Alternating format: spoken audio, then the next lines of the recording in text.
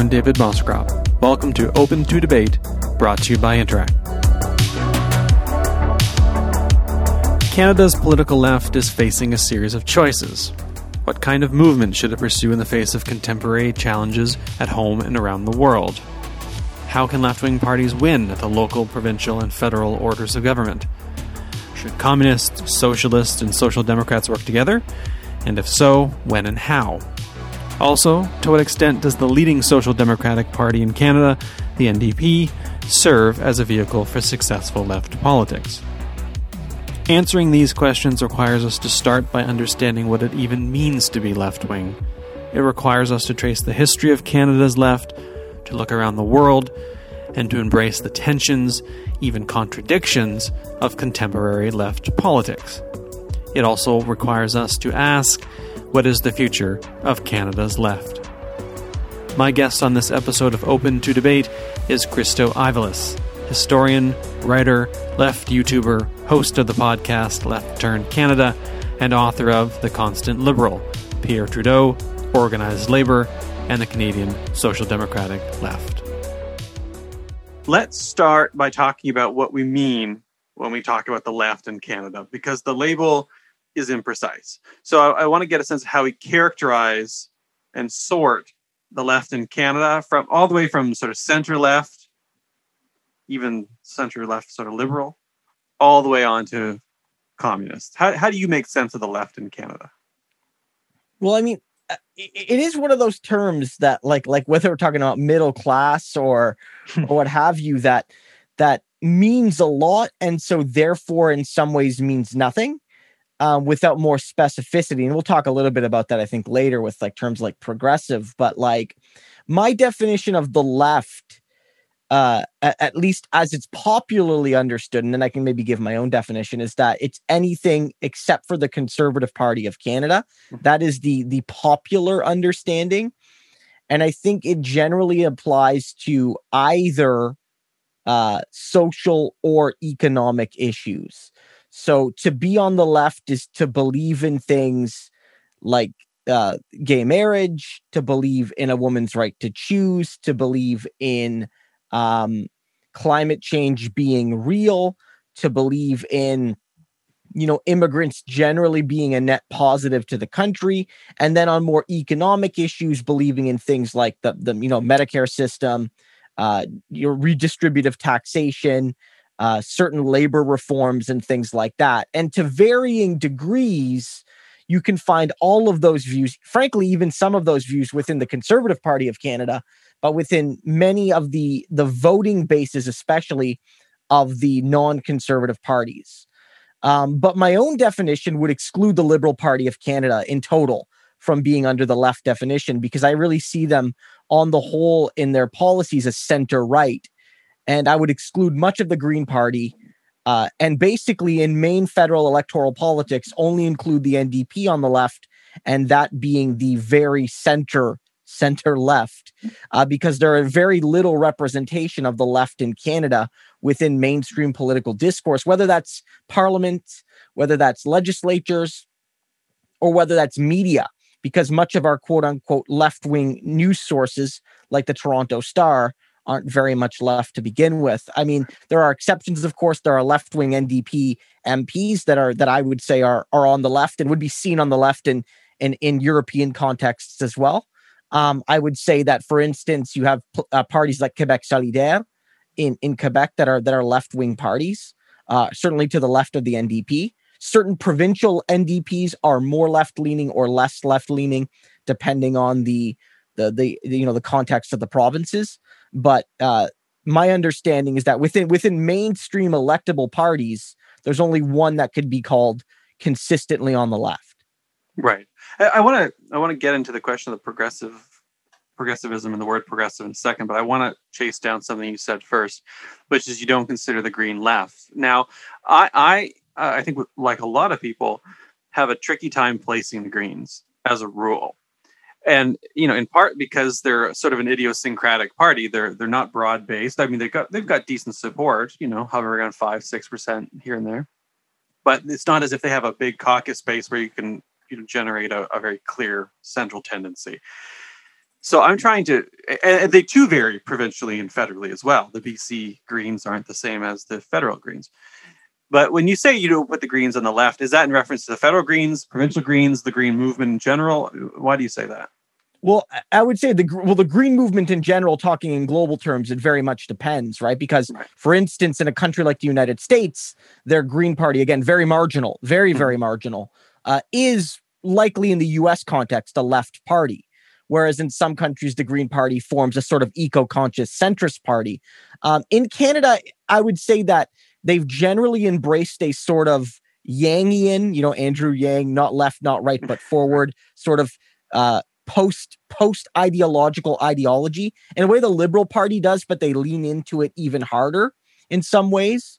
Some of their positions, I think, lend themselves more to be more like the Liberal Party on a lot of issues. But to their credit, I will say that in the recent parliament, and maybe I was harder to judge on many of the motions the NDP has put forward that have sort of been voted down by the broad conservative liberal bloc alliance, talking about the recent vote yesterday on removing profit from long-term care, the recent vote on the wealth tax, the recent vote on, I believe, taxing the rich to pay for dental care, or removing the planned tax cut for, upper middle income people and shifting that to fund dental care for 4 or 5 million Canadians. The Greens have, on most of those, voted with the NDP against the Bloc Liberals and Conservatives. Mm-hmm. And so I would suggest that, their ideology is somewhat fluid. And I mean, some of the parties have changed. I mean, the Bloc used to have maybe more of a social democratic edge, but they have seemed to become more, I guess, fiscally moderate, given that they've, again, been voting against tax increases and voting against the expansion of basic healthcare and things like that in Canada. Let's now move on to the word progressive, and we'll get to policy questions, strategy questions, deeper questions about the state of the left in a minute. But I really want to take the time first to understand what we're talking about, because it is complicated territory. We get the word progressive used all the time in reference to what seems to be the catch-all term left. Anyone who's not a conservative is a progressive, and it's different in the US and it's different in Canada. I frankly don't see the use of the word anymore, because I think it's become so amorphous as to lose all meaning. But can we save the word progressive? Does it mean something meaningful? Is there a use for it? I mean, look, I still use it reflexively, even though I maybe don't. I maybe agree with you that it again, like middle class, it means too much. Mm-hmm. I mean, the progressive conservatives call themselves progressives, and they still exist in many of the provinces. Doug Ford's party is the only party with the word progressive in the name. They're not the progressive Democrats, the progressive Liberals, and the progressive Greens. There's the progressive conservative. And that's the same in most of the maritime provinces, and even in Pallister's, Manitoba. They retain that PC label, from before the remerger with the Reform Alliance, kind of back in the early 2000s. So the term is very nebulous in Canada.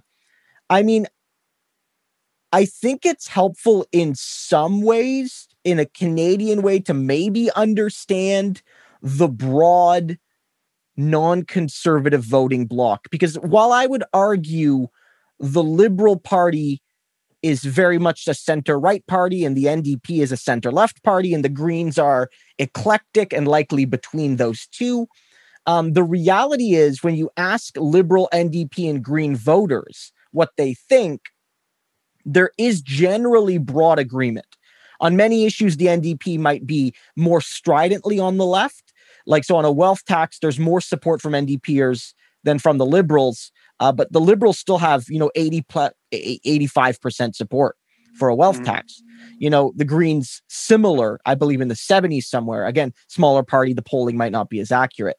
So the broad non-conservative electorate might have a general understanding of progressive values, but I mean, I don't know if the term is helpful, because I think the use of it is to maybe be a counter to conservative, a very broad counter. There are progressives and conservatives, but it does seem to mean anything from neoliberal, frankly, to any sort of, what some people might call far left ideology. And I think that perhaps it's sort of lost some of its use. So, for instance, maybe more people need to engage with terms like social democracy, or social democrats, or democratic socialists, or socialists, or referring to a specific tendency, like I'm a Marxist-Leninist, or I identify myself as a progressive, or a neoliberal, or I identify myself as a social liberal. These terms have more specificity, but I think that there's a temptation to create a block that's big, because if you're a party, you want to capture that group. And when someone like Justin Trudeau says progressive, it can mean most of those things. And similarly, I think the temptation in the NDP is, rather than use the S word, which one I think some people are reflexively afraid of, but also rather than try to demarcate between democratic socialist and progressive liberals and Marxist-Leninists and all these sorts of people who may, for a variety of reasons, vote NDP, we're just going to call our people progressive. It's also a term that I think is connotatively positive.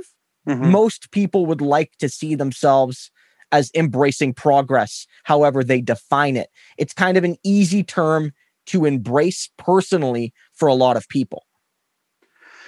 Yeah, and it makes me think that when we're getting into policy debates and distinctions, we ought to be thinking more along the lines of hard divisions, like who ought to control the means of production, for instance. And return the word socialist, which I think the meaning of which is becoming a little bit better understood, but it also isn't quite as frightening as it previously was. I remember doing some work on the U.S. context and seeing data that suggested that the younger generations didn't associate socialism with the Soviet Union, for instance, anymore. They just didn't have the same connotations as it did in the 50s, 60s, 70s, and 80s, and even into the 90s. There's a sort of new conception. And if we perhaps return to that word, we can make a more clear distinction, because you wouldn't call the liberals socialists. You might not even call the NDP socialists in some cases. Yeah, many wouldn't, right? Yeah, they wouldn't anymore.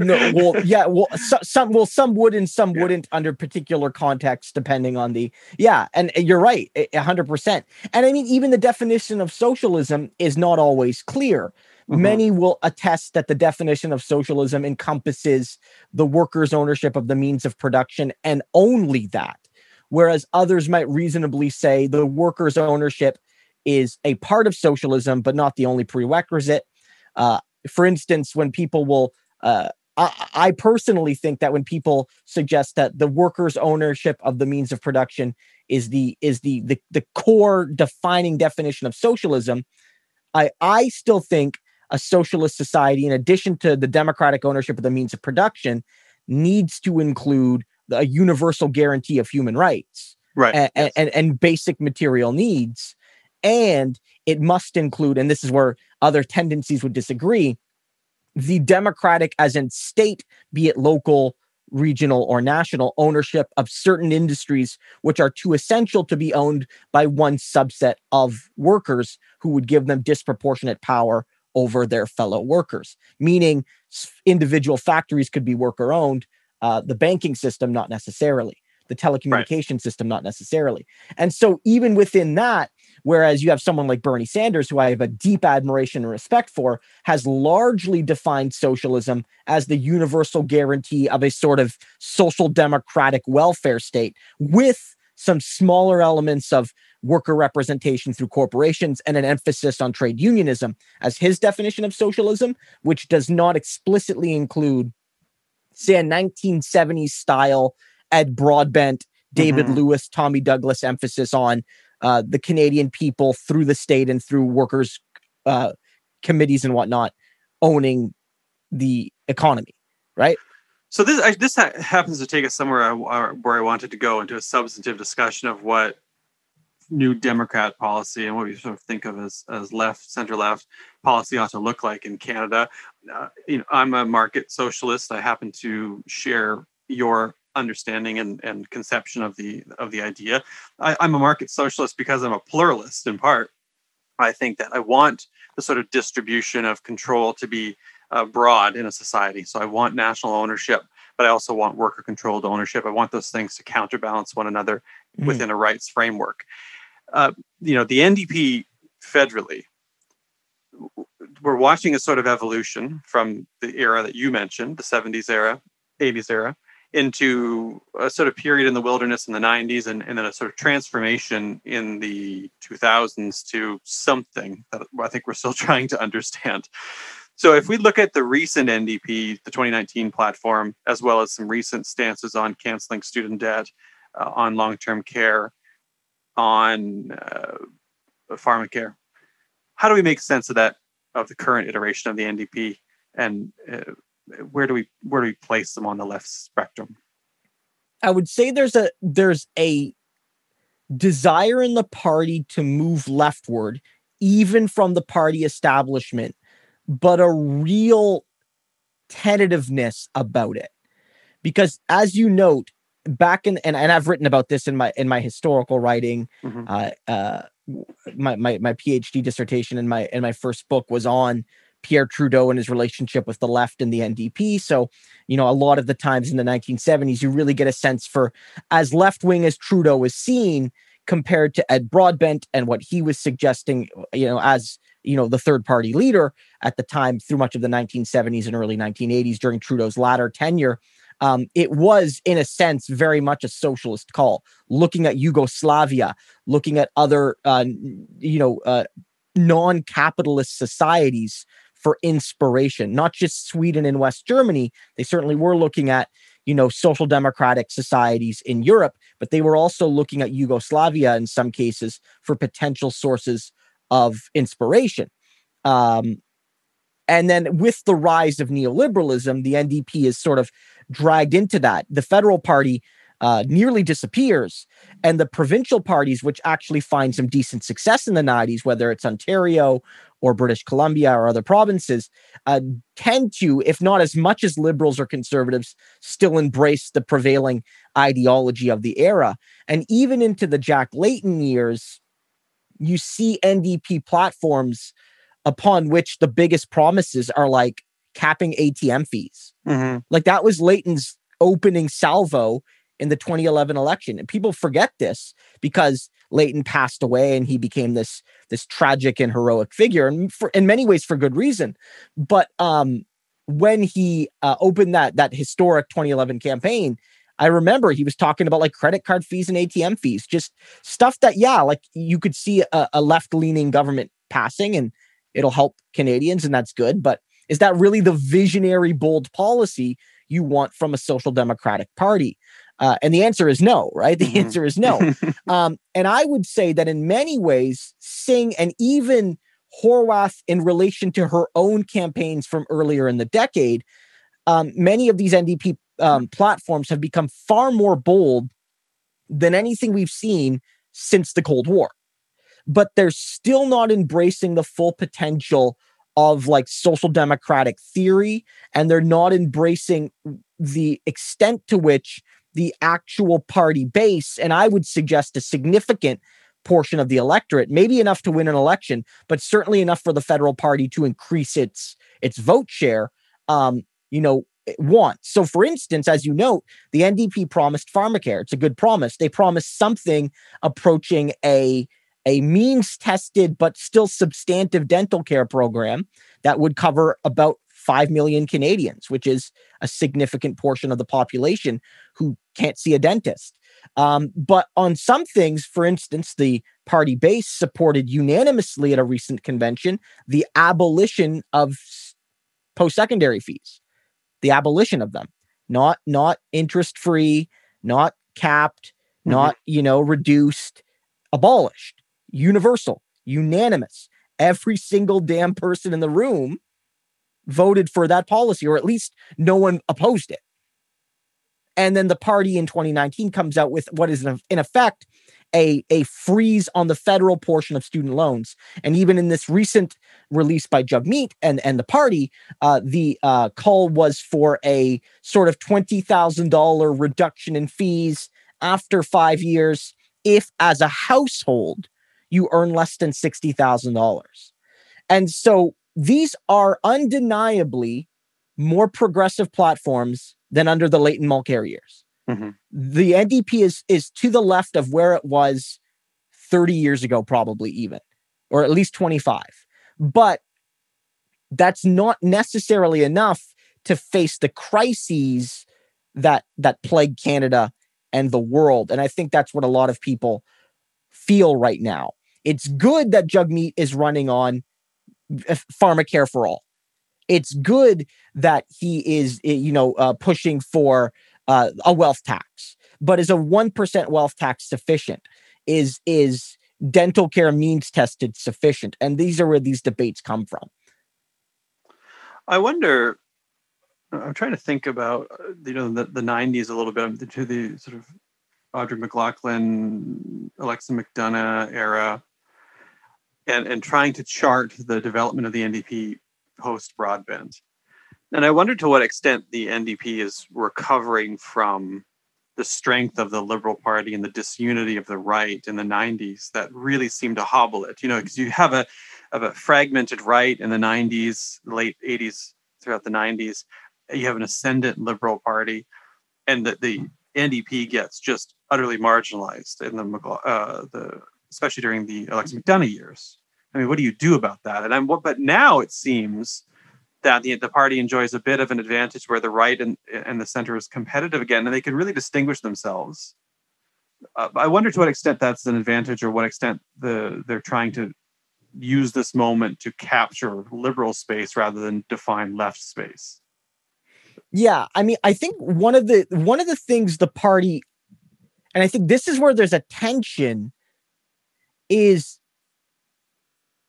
they sometimes forget just how popular left-wing policy is. Mm-hmm. And we're like, after the 2019 election, David Coletto and Abacus did a series of polls. Once it became clear that if they wished, the Liberals and the NDP could form a governing coalition, that you add their two seats together, they would be well over 170. They would be basically in the 180s in seats, and could form a productive 4 or 5 year coalition. And they asked Canadians in general, but also split it up by the major parties, which policies would you support? And what they found was that the things Singh ran on, they didn't say these were the NDP's promises, but they said pharmacare, the dental care program, a 1% wealth tax, proportional representation. All of these things were popular. Many of them in the 70-80% range. And some of them, when asking Liberal voters in particular, in the 80s or 90s, supported these things.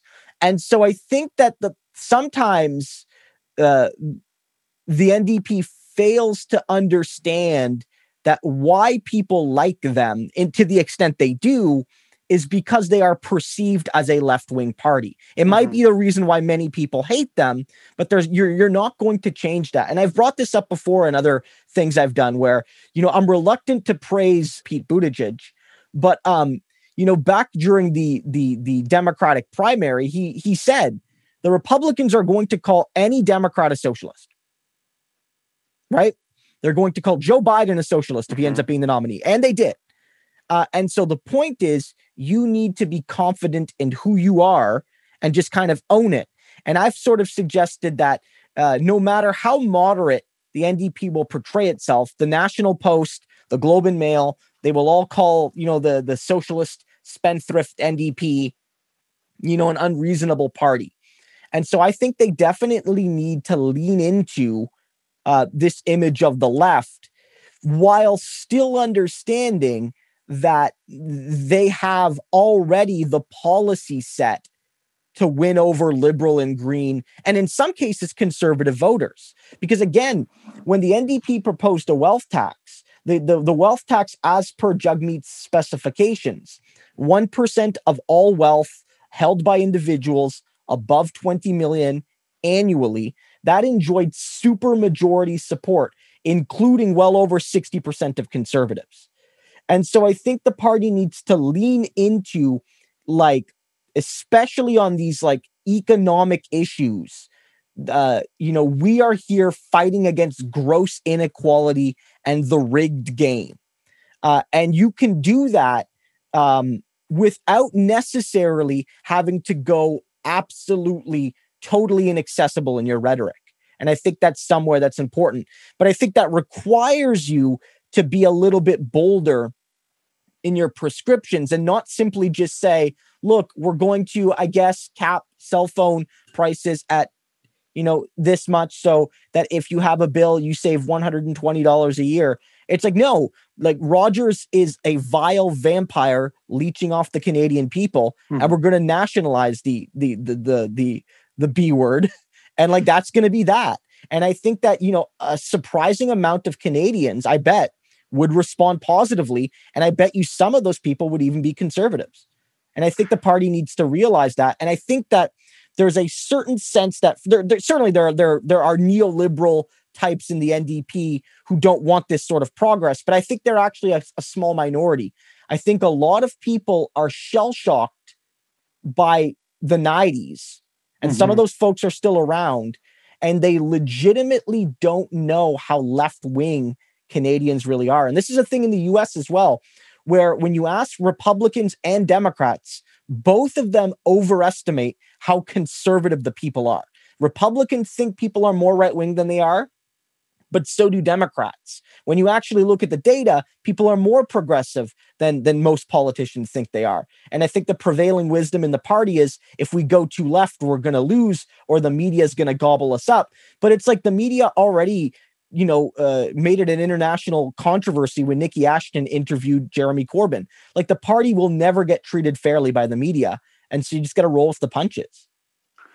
I also think, at a fundamental level, I'd briefly forgotten, if you can imagine, the telecom thing. It was so absurd that the release was so weak on it after the Rogers Shaw merger proposal came up, that we really don't need another party arguing about where to cap the means test, right? I mean, we've got that already. That discourse is ensconced in the Liberals. We don't really need that same thing from the NDP.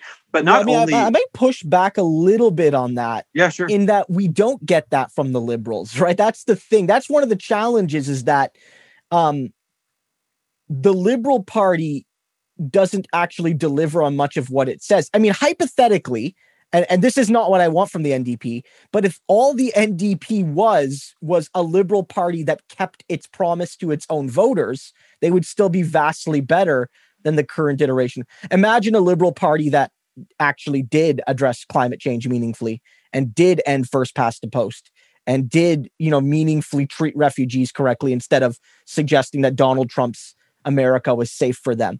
I mean, that's one of the challenges. I mean, you might say that Canada doesn't even really have a genuine progressive Liberal Party. And I think that this is a discourse that Canadian Liberals might have to face up to, is that you're seeing an American president that in many ways is bolder than Justin Trudeau, and he's a 78-year-old white guy named Joe Biden. And this is something that I think we are probably going to talk a little bit more about. It's not just that the Liberals are too centrist, it's that they pretend to be center left, but are really a center right party.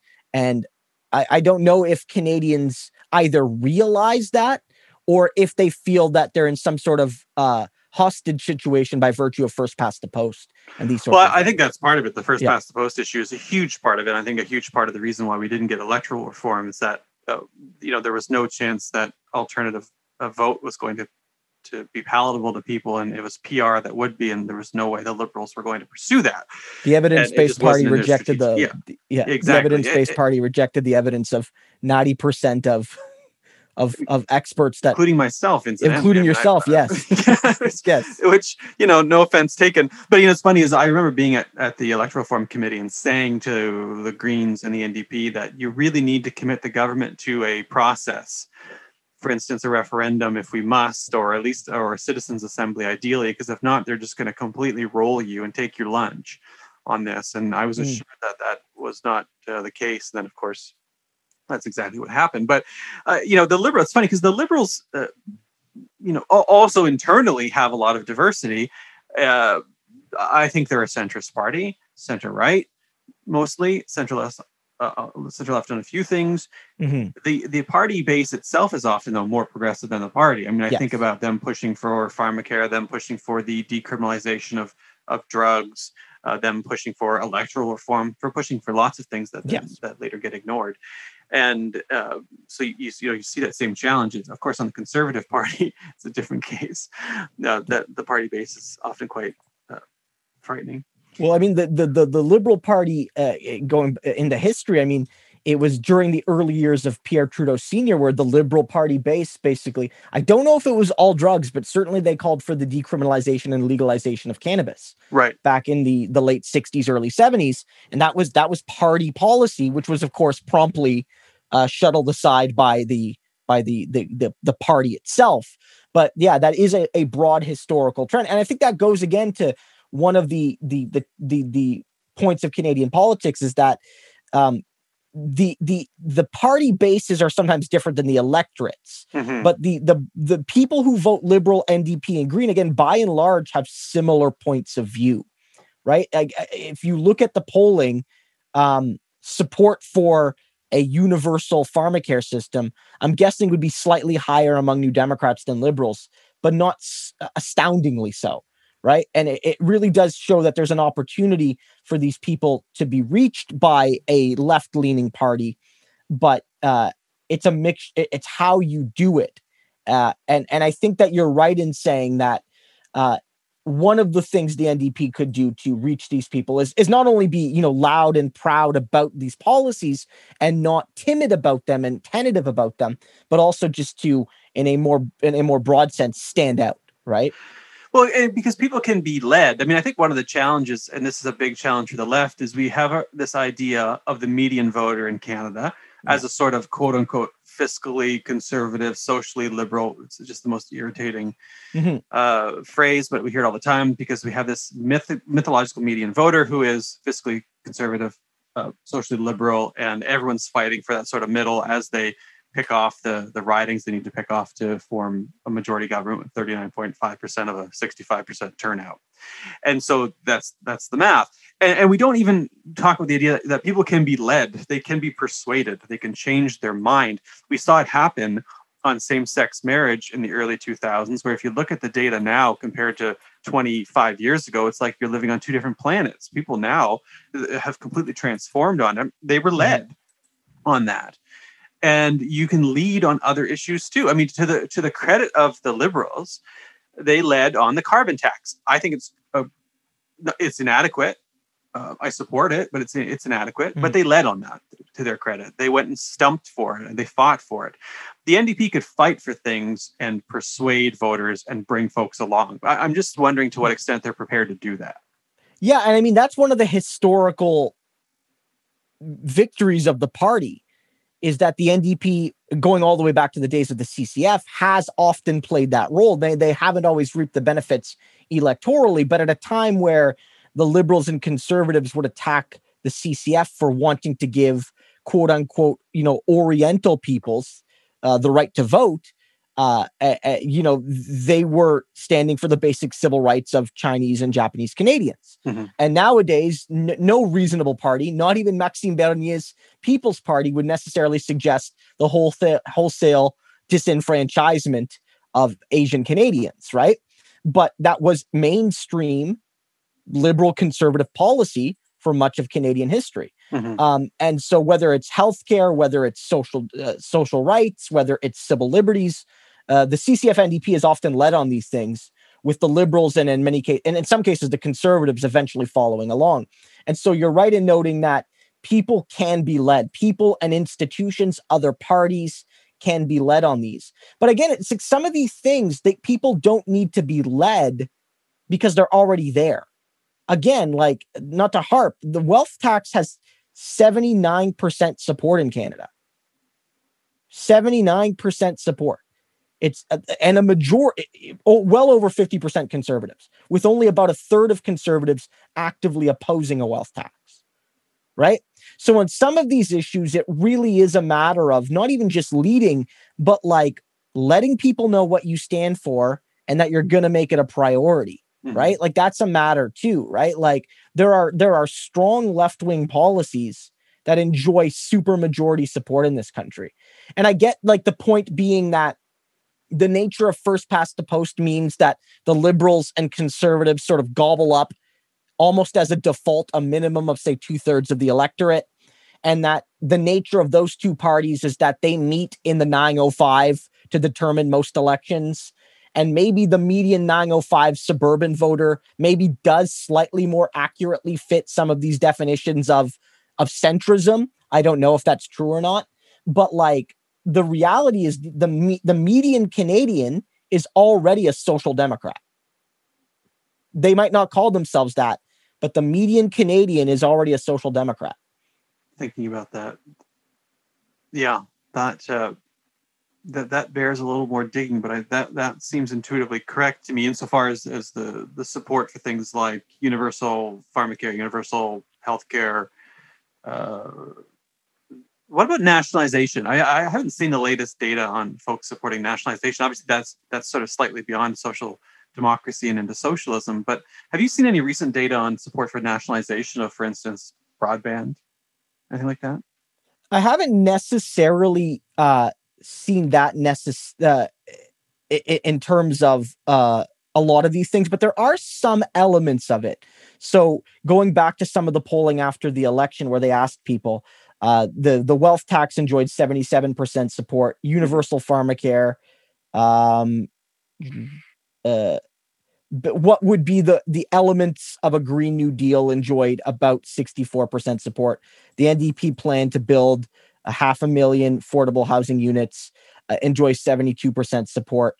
I think part of the challenge here is that the NDP needs to do more to offer those policies before maybe that they'll get consistently polled on. I don't know if there's been polling on nationalization. I know that the NDP's plan of reducing cell phone bills in the last election was popular, and I don't think it would be unpopular, but it was insufficient. I mean, it enjoyed 81% support, the NDP's plan to reduce the cost of cell phone bills through price caps.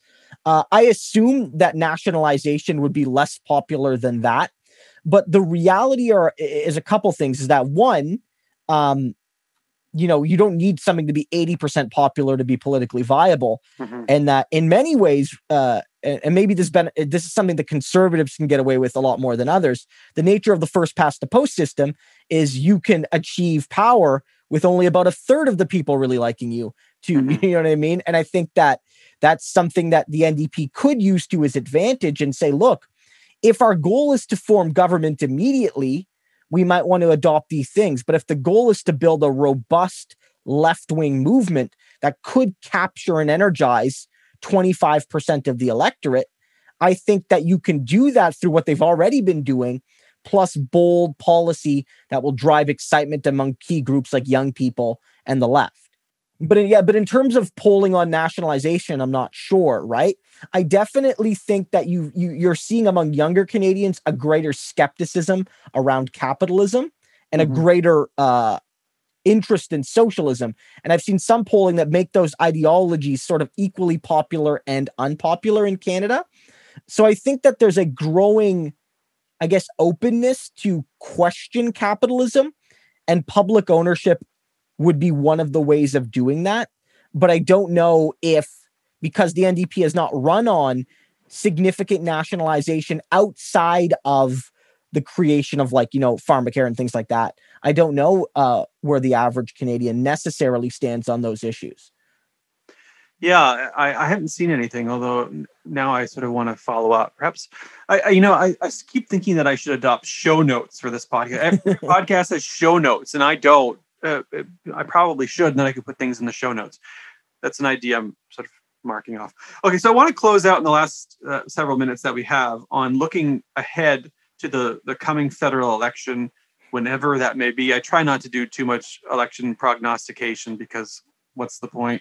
But we do have one coming, and presumably by the end of 2021, we'll have had an election. If that's the case, what do you see in the NDP's electoral future? What do we expect to see from them in terms of a platform. And how do you think they'll fare? Well, I mean, if you look at the polling aggregates right now, the NDP is polling better than they were sort of in the run up to the 2019 election. If you look, the NDP in many polls going into the 2019 election was polling closer to 10 than they are to 20.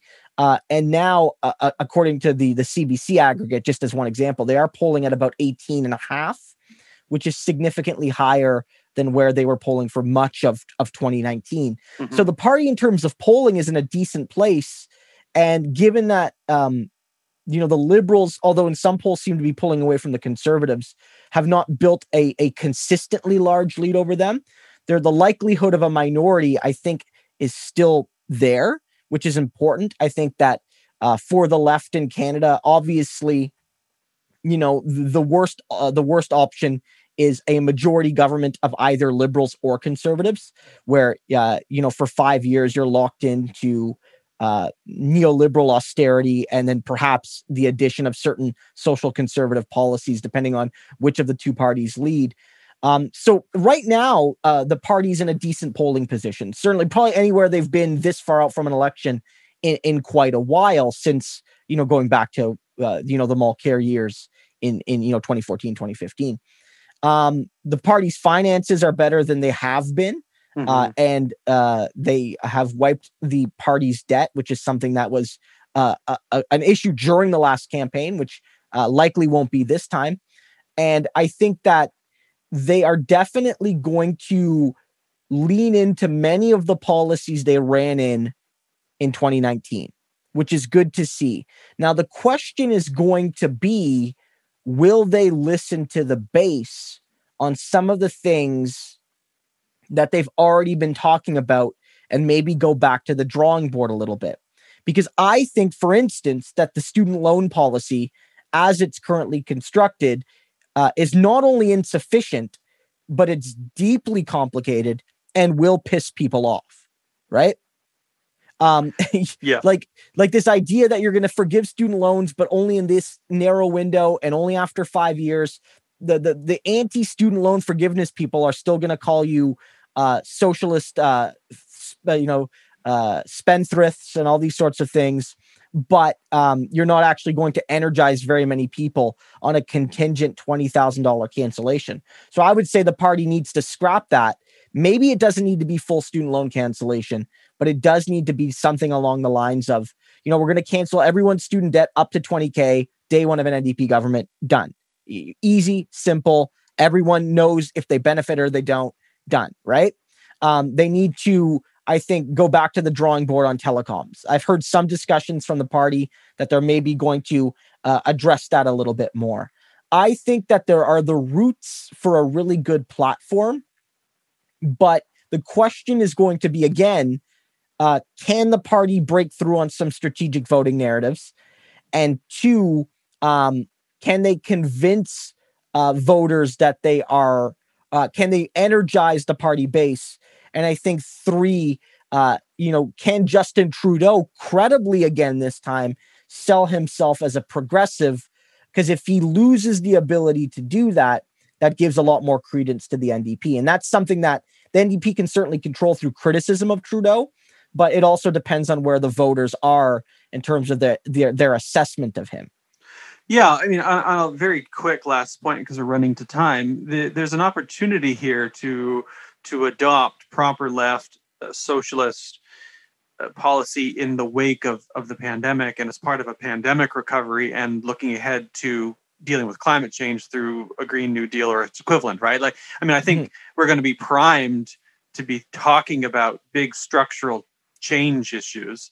And this seems like an awfully good time to have a coherent, aggressive left vision of that structural change that accounts for not just pandemic recovery, but also dealing with climate change, which is a looming existential threat that we've sort of not been paying a ton of attention to the last year because we've been processing the pandemic, but it's only gotten worse. So, I mean, do you think there is a likelihood that the party will seize on that and make a play for it, or are they going to sort of try to grab that liberal territory?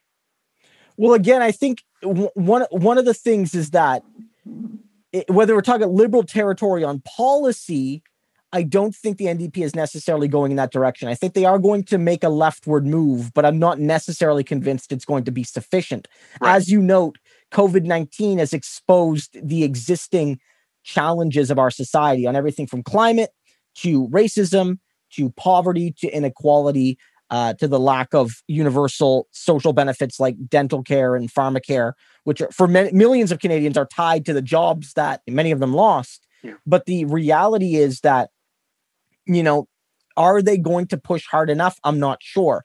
One indication is that Singh has, from time to time, in a way other political leaders haven't, is asserted that it is not merely enough to restore Canada to normal, but rather to, out of this, the ashes of this, build a better Canada. And I do think that the opportunity is there. Will there be a significant push on a Green New Deal? I'm not sure. But I expect a bolder platform than 2019, but I am unconvinced if it'll be bold enough to really say offer a truly transformative vision of the country, even as they offer a distinct vision from the Liberals. I don't know if it'll be transformative, as I think the potential pitfall there.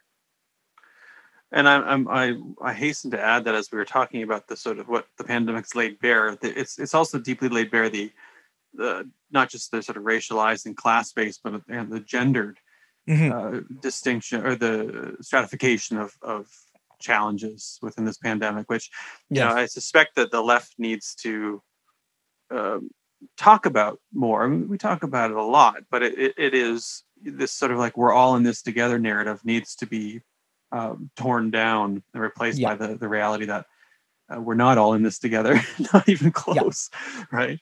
Yes, no, 100%. Well, I have to say this has been such a fascinating, stimulating conversation, and we could touch on so much more, but we've run to time. So I want to start very much by thanking you for joining me today. Thank you for having me. And I'll mention that your book. Can you give a plug for your book? Yeah, you can check out my book. It's the Constant Liberal, Pierre Trudeau, Labor and the Social Democratic Left, through UBC Press. You can find it on their website and through other book buyers. Hell of a school. Also check out my podcast. I have a new Canadian politics podcast, Left Turn Canada, where we talk about many of these issues. Our most recent episode that dropped last week, we talked about the need to nationalize the telecommunications. And I also have a YouTube politics channel where I mostly talk about American politics. If you just search my name, you'll be sure to find it. And so fantastic. Well, thanks once more again, Christo. And as always, thanks to my producer, Mira Ahmad, who makes this show possible and makes it so much better. And to Aaron Reynolds, who has edited out so many things in this episode that I've said that you'll never hear, all the good bits, including what video games I play and what mistakes I've made and what I regret from my life and all kinds of stuff like that. Thanks as always to everyone who makes this possible, but especially, of course, the listeners who join us every couple of weeks to hear us talk about the issues of the day. Thanks so much, and we'll see you back here again before too long.